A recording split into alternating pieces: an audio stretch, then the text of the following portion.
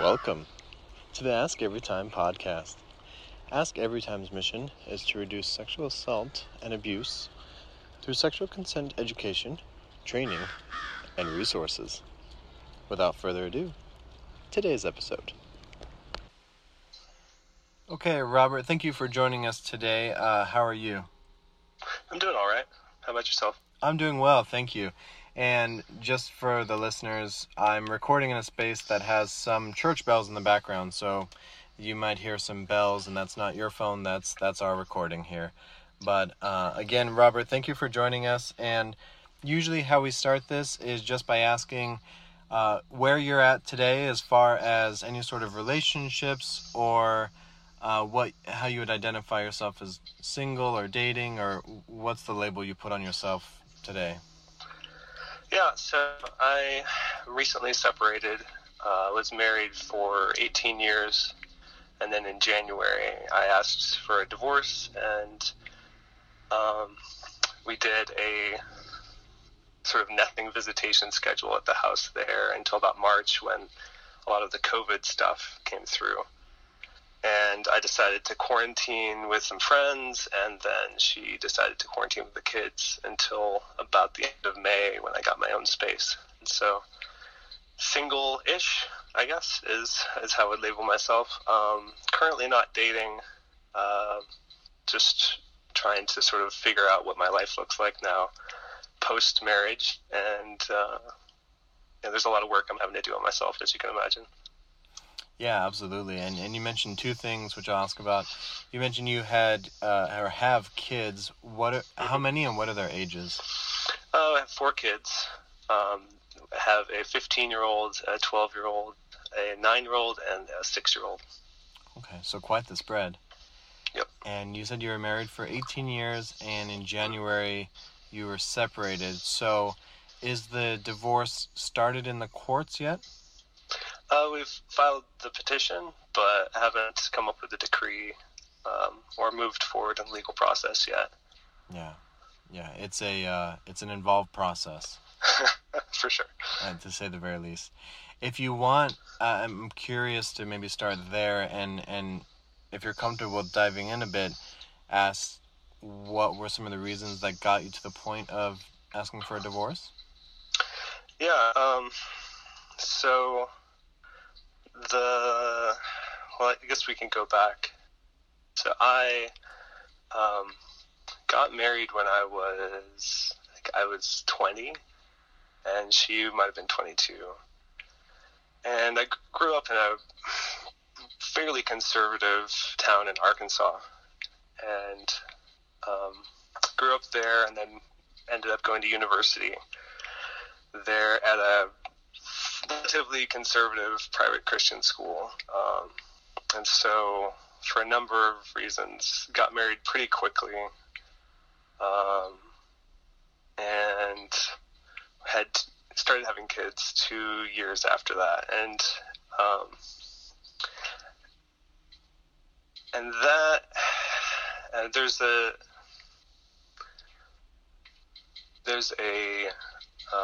I guess there's a lot to cover there. But at some point, I decided I needed to get out of Arkansas and started looking for jobs elsewhere. Eventually, I took an interview in Austin, Texas, where I live now.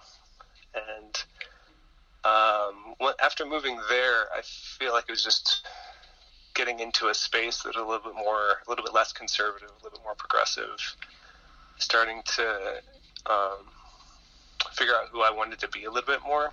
I think part of getting married so early, so young, and having kids so young, just sort of, I don't feel like I had as much time to kind of figure out who I wanted to be or how I wanted my life to look before just sort of jumping in. So I think at some point about 6 years ago, I've been in Austin for 8 years, and so about 6 years ago, just started deconstructing a lot of my religious and to some extent political beliefs. Just started shifting as a person. So I feel like that was sort of the beginning of us kind of drifting in different directions. And over time, it It was just like a lot of little things, honestly.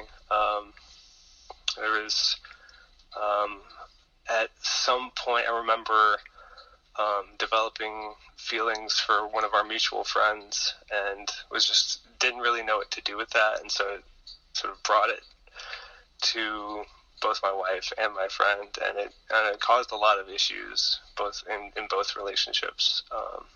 Not issues per se, but like, as you can imagine, that kind of strained those relationships a little bit. And I think for me, just coming to terms with what it means for me to be attracted to other people, sort of brought a couple of questions to light in my mind. One is my marriage really serving me? Is this the relationship I want? Is this something that we can work on and move forward from, or is this not? And so it was the question I was holding for a number of years around that time. And then at some point, I individually started going to therapy. A little bit after that, once things got a little bit tough, and it was clear to me that I had gotten enough distance from the community where I grew up with to know that I needed to do some work on myself. So I started therapy. And then a little bit after that, we started couples therapy with my wife and I, and did that for a couple of years.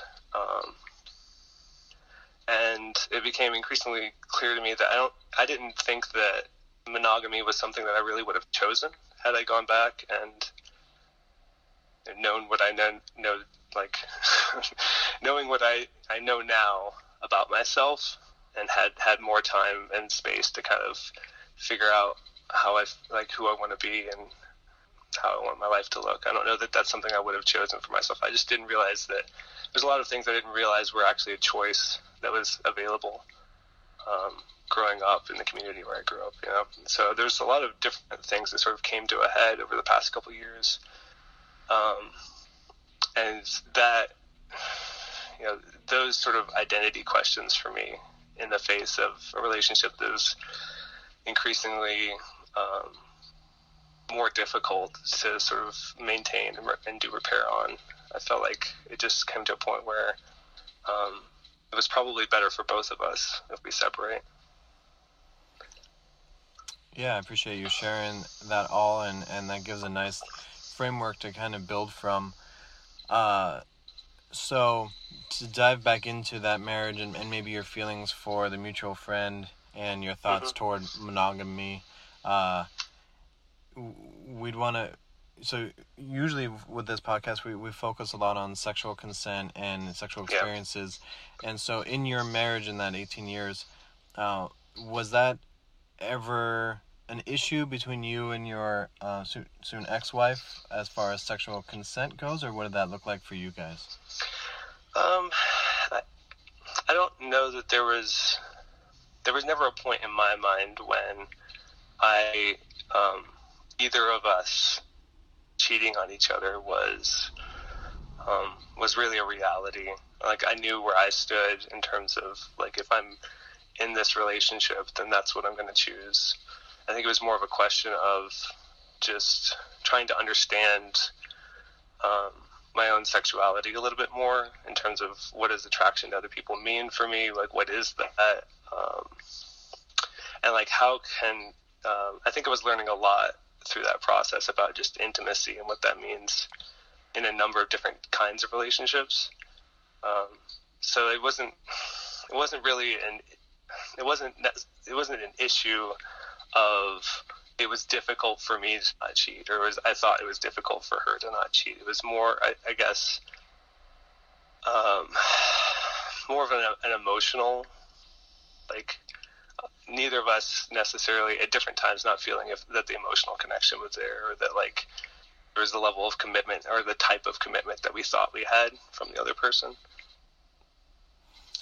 And does that make sense? It does, and I appreciate your experience there, because it highlights there doesn't have to be a physical cheating, actual sexual acts between people for there to be intimacy issues and issues that, if not discussed or brought up or really worked through, they're as significant as any other issue.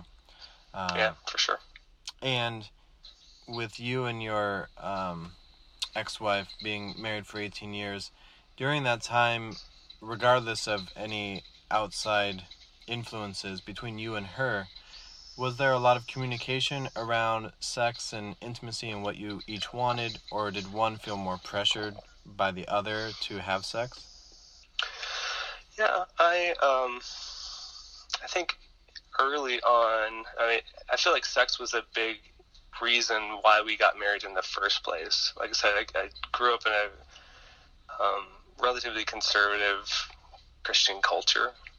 So there was a very strong narrative from the time I was born, but definitely in our community, that of like waiting until marriage to have sex. And so when she and I dated, like we weren't having sex, and so like there's always this. I feel like in a lot of in all of the relationships that I've had, it's there's been this sort of tension between like sex being like a bad or like something that's off limits until you're married. And so I felt like that was sort of one of the driving forces for us getting married in the first place. I don't know that either of us necessarily going back and having to do it over again, I don't know that we would have chosen to get married as quickly as we did if sex wasn't sort of a taboo or a deal breaker in that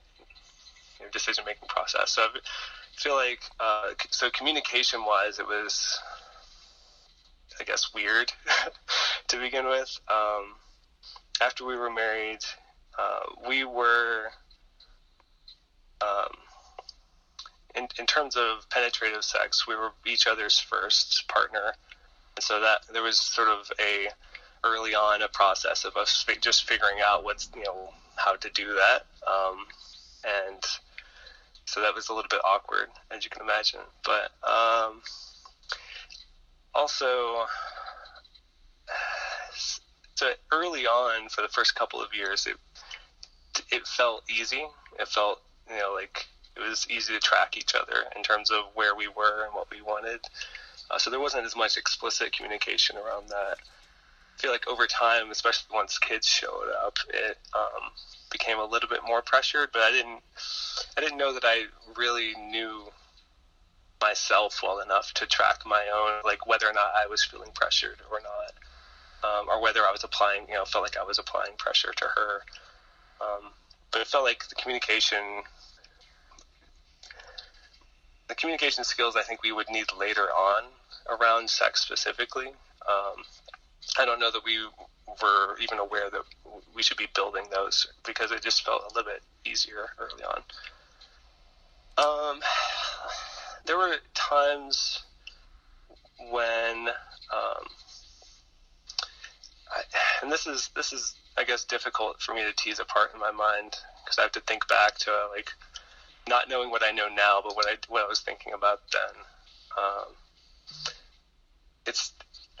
I didn't really have an understanding of, or as broad of an understanding about consent, both within myself and with other people then. So like, and especially coming from a culture and a community that was very abstinence-only sex education, I don't feel like I really had the tools to really have an awareness around like, what does consent mean? What does enthusiastic consent mean? Like how much agency do I have in those types of conversations? So I don't feel like I was super well prepared, I guess, for that type of relationship. So just kind of figure it out a little bit as we went.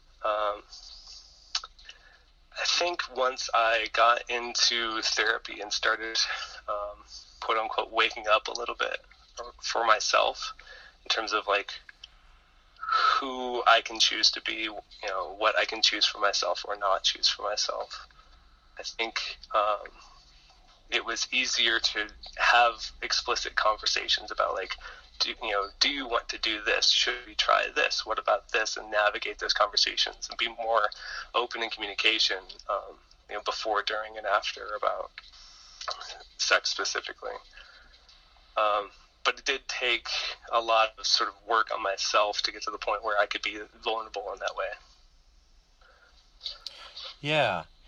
And I think you touched on a few things that are fairly common, and most people don't really realize how fairly common they are, and that is that sex education, if there was any, was either abstinence-based or there was no education at all. So in those realms, it sounds like you had to kind of discover that for yourself, and in your marriage, you both had to discover that over the years and how to communicate about that.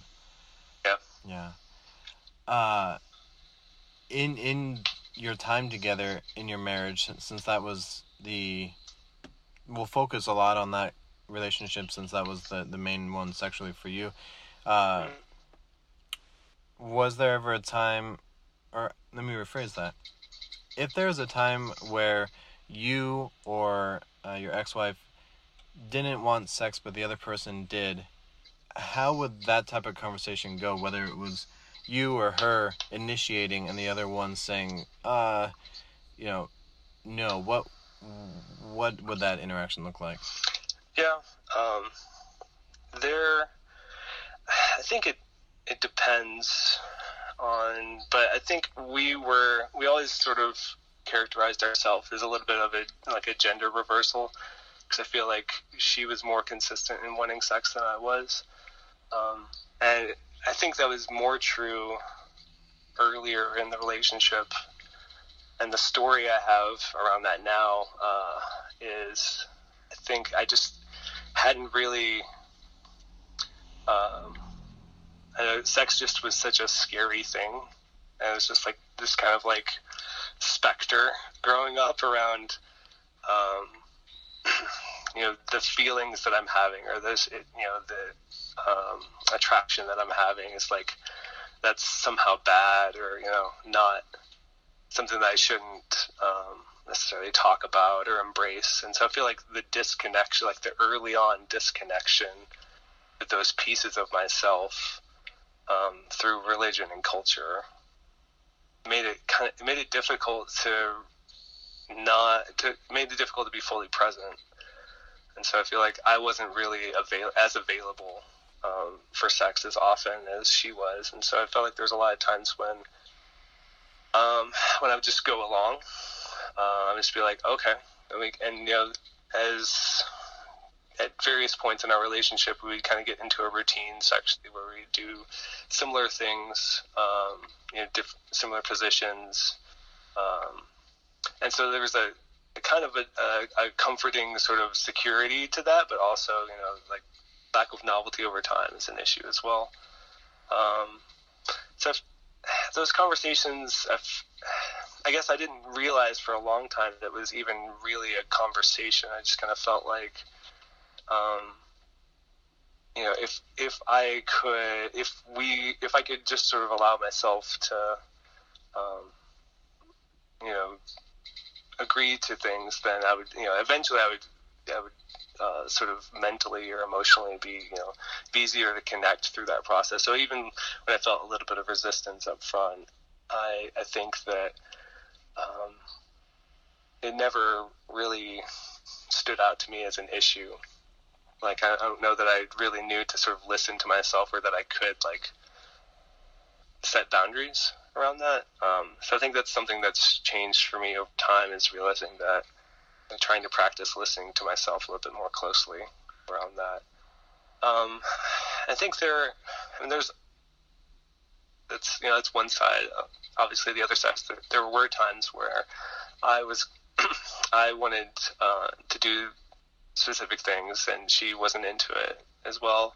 So, and I feel like, especially later in our relationship, those conversations got easier to like either offer like, well, I don't want to do this, but how about something else? To offer alternatives, to speak a little bit more clearly about what we're each available for. So I feel like that was something that we both kind of learned through couples therapy. that made those conversations a little bit easier. Yeah, and I like that you're ending that section with the mention of marriage therapy or couples therapy. So in couples therapy, there was a section or there was a time where there was the focus toward communication in general or communication in the sexual realm?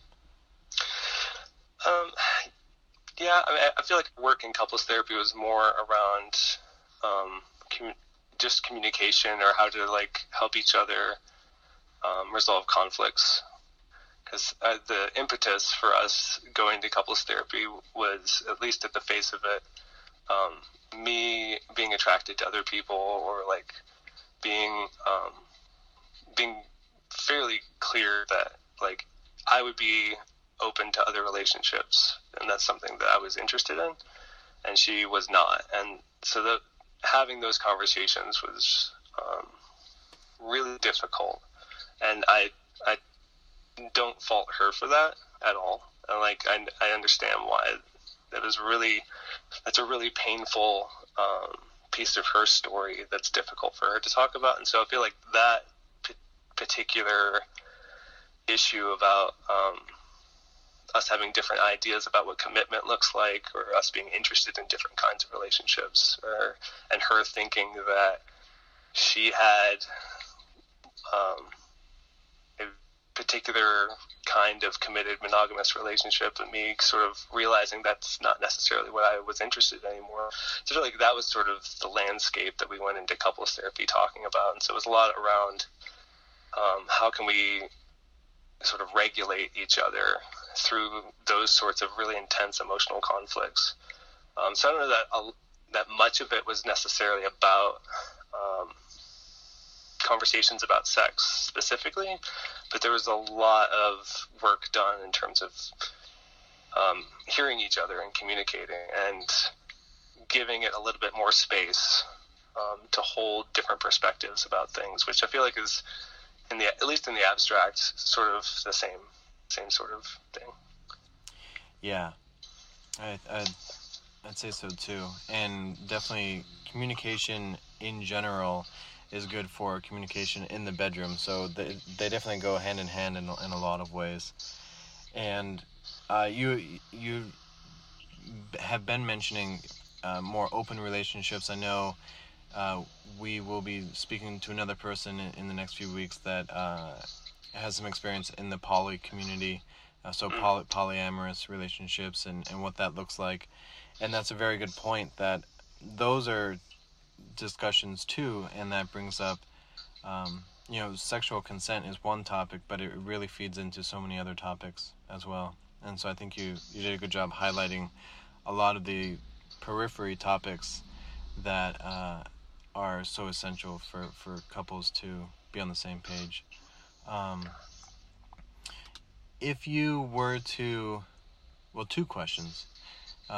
If you were to go back and give yourself advice before you started dating, or say 18 or 19 years old, what would that advice be toward relationships, toward sex, sexual consent?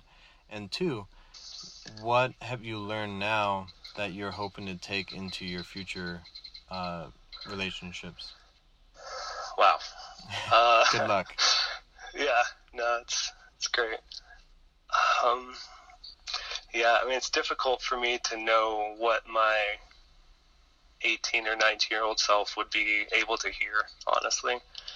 I think maybe the most important message I could try to offer him is that he's not broken. He's okay.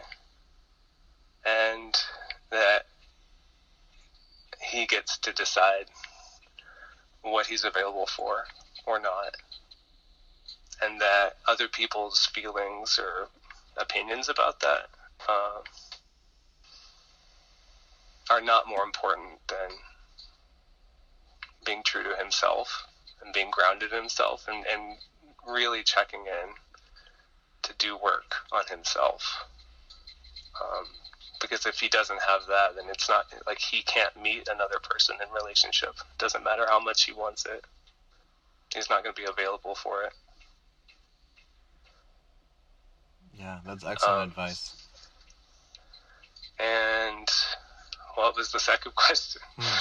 And what experiences, you at this point moving from a marriage to being single and probably eventually, whatever form of dating or relationships you'll have in the future, what do you hope to take away from what you've learned in the past 18 years?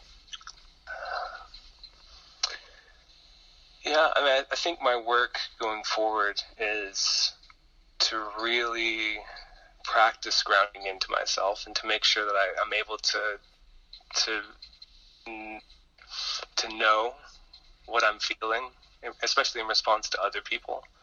If that feels threatening, or if that feels really good, or if it feels safe, or if it feels, if there's attraction there, if there's not. I think just historically, it's been difficult for me to not get sort of swept up in relationships. So I think just being more clear with myself first, and then being able to articulate that as clearly as possible, what I'm available for going forward and what I'm interested in. I think that is sort of like the center of a lot of the work that I'm seeing in myself, relationally. So like, if I can do that, then I feel like it informs a lot of things, especially the consent side of things. Because I feel like increasingly I just want relationships where we can be really open about what are you available for, what are you interested in, what are you looking for, like what is like the most exciting part of relationships for you, and then what is that for me, and then I don't know, that just feels like I especially coming out of a narrative of what marriage and commitment and partnership looks like, that I think is deeply flawed. Having to rewrite that, I feel like it has to be more based in like, can I hold myself? Can I be safe in myself? And can I, when I offer something to someone else, is that something that I'm actually available for or not? And being able to track other people and where they're at with that as well. Yeah, I think that really is a good explanation, and focusing on in yourself first, knowing that you have a voice before you have to know that you even have a voice before you can potentially use it.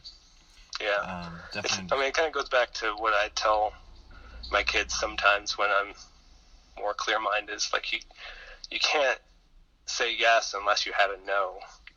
So unless I can say no, then I can't say yes. And so I feel like that's sort of a pretty essential part to consent, both sexually but with other things as well. Yeah. I may have to use that somewhere on the website. You can't say yes until you're able to really say no and understand what that is. Yeah. And feel like you have that voice. Yeah. Well, I know as we wrap up conversations, we like to ask everyone, what is your definition of sexual consent?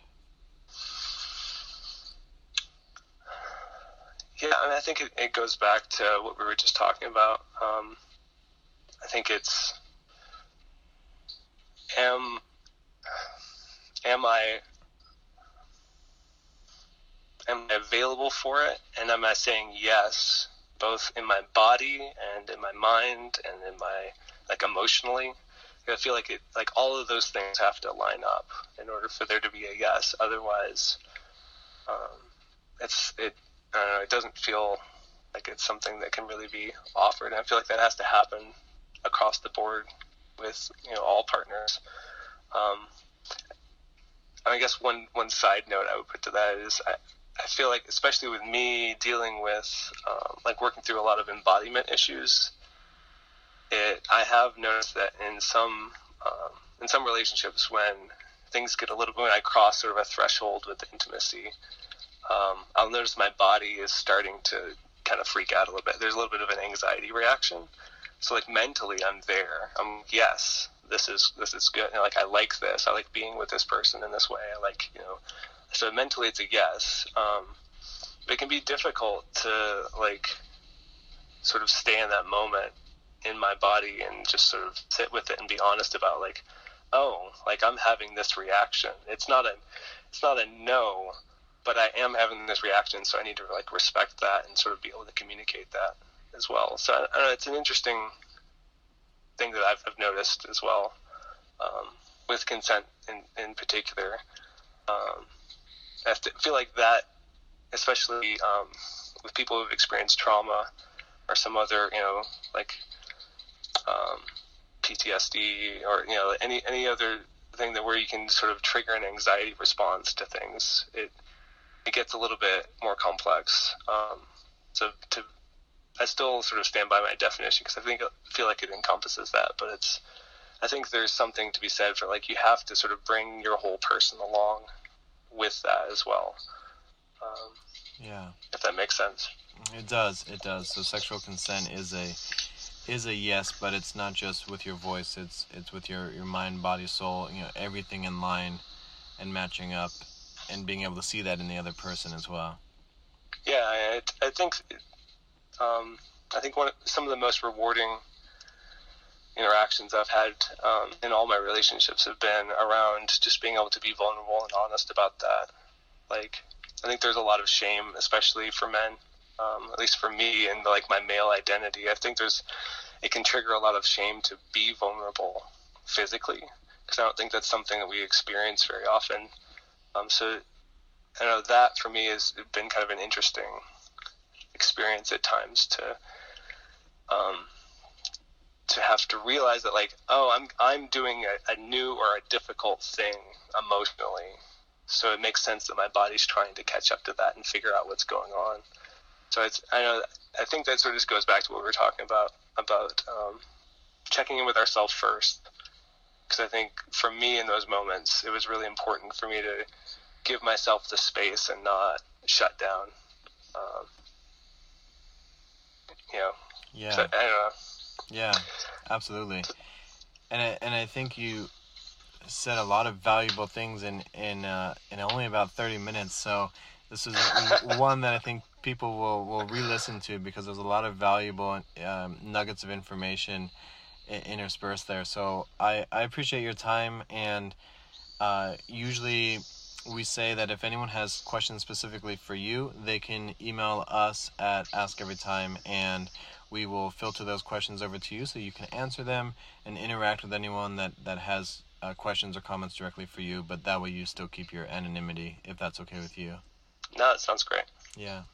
Well, again, I appreciate your time, and I hope you have a good rest of the year here. Okay. Thanks.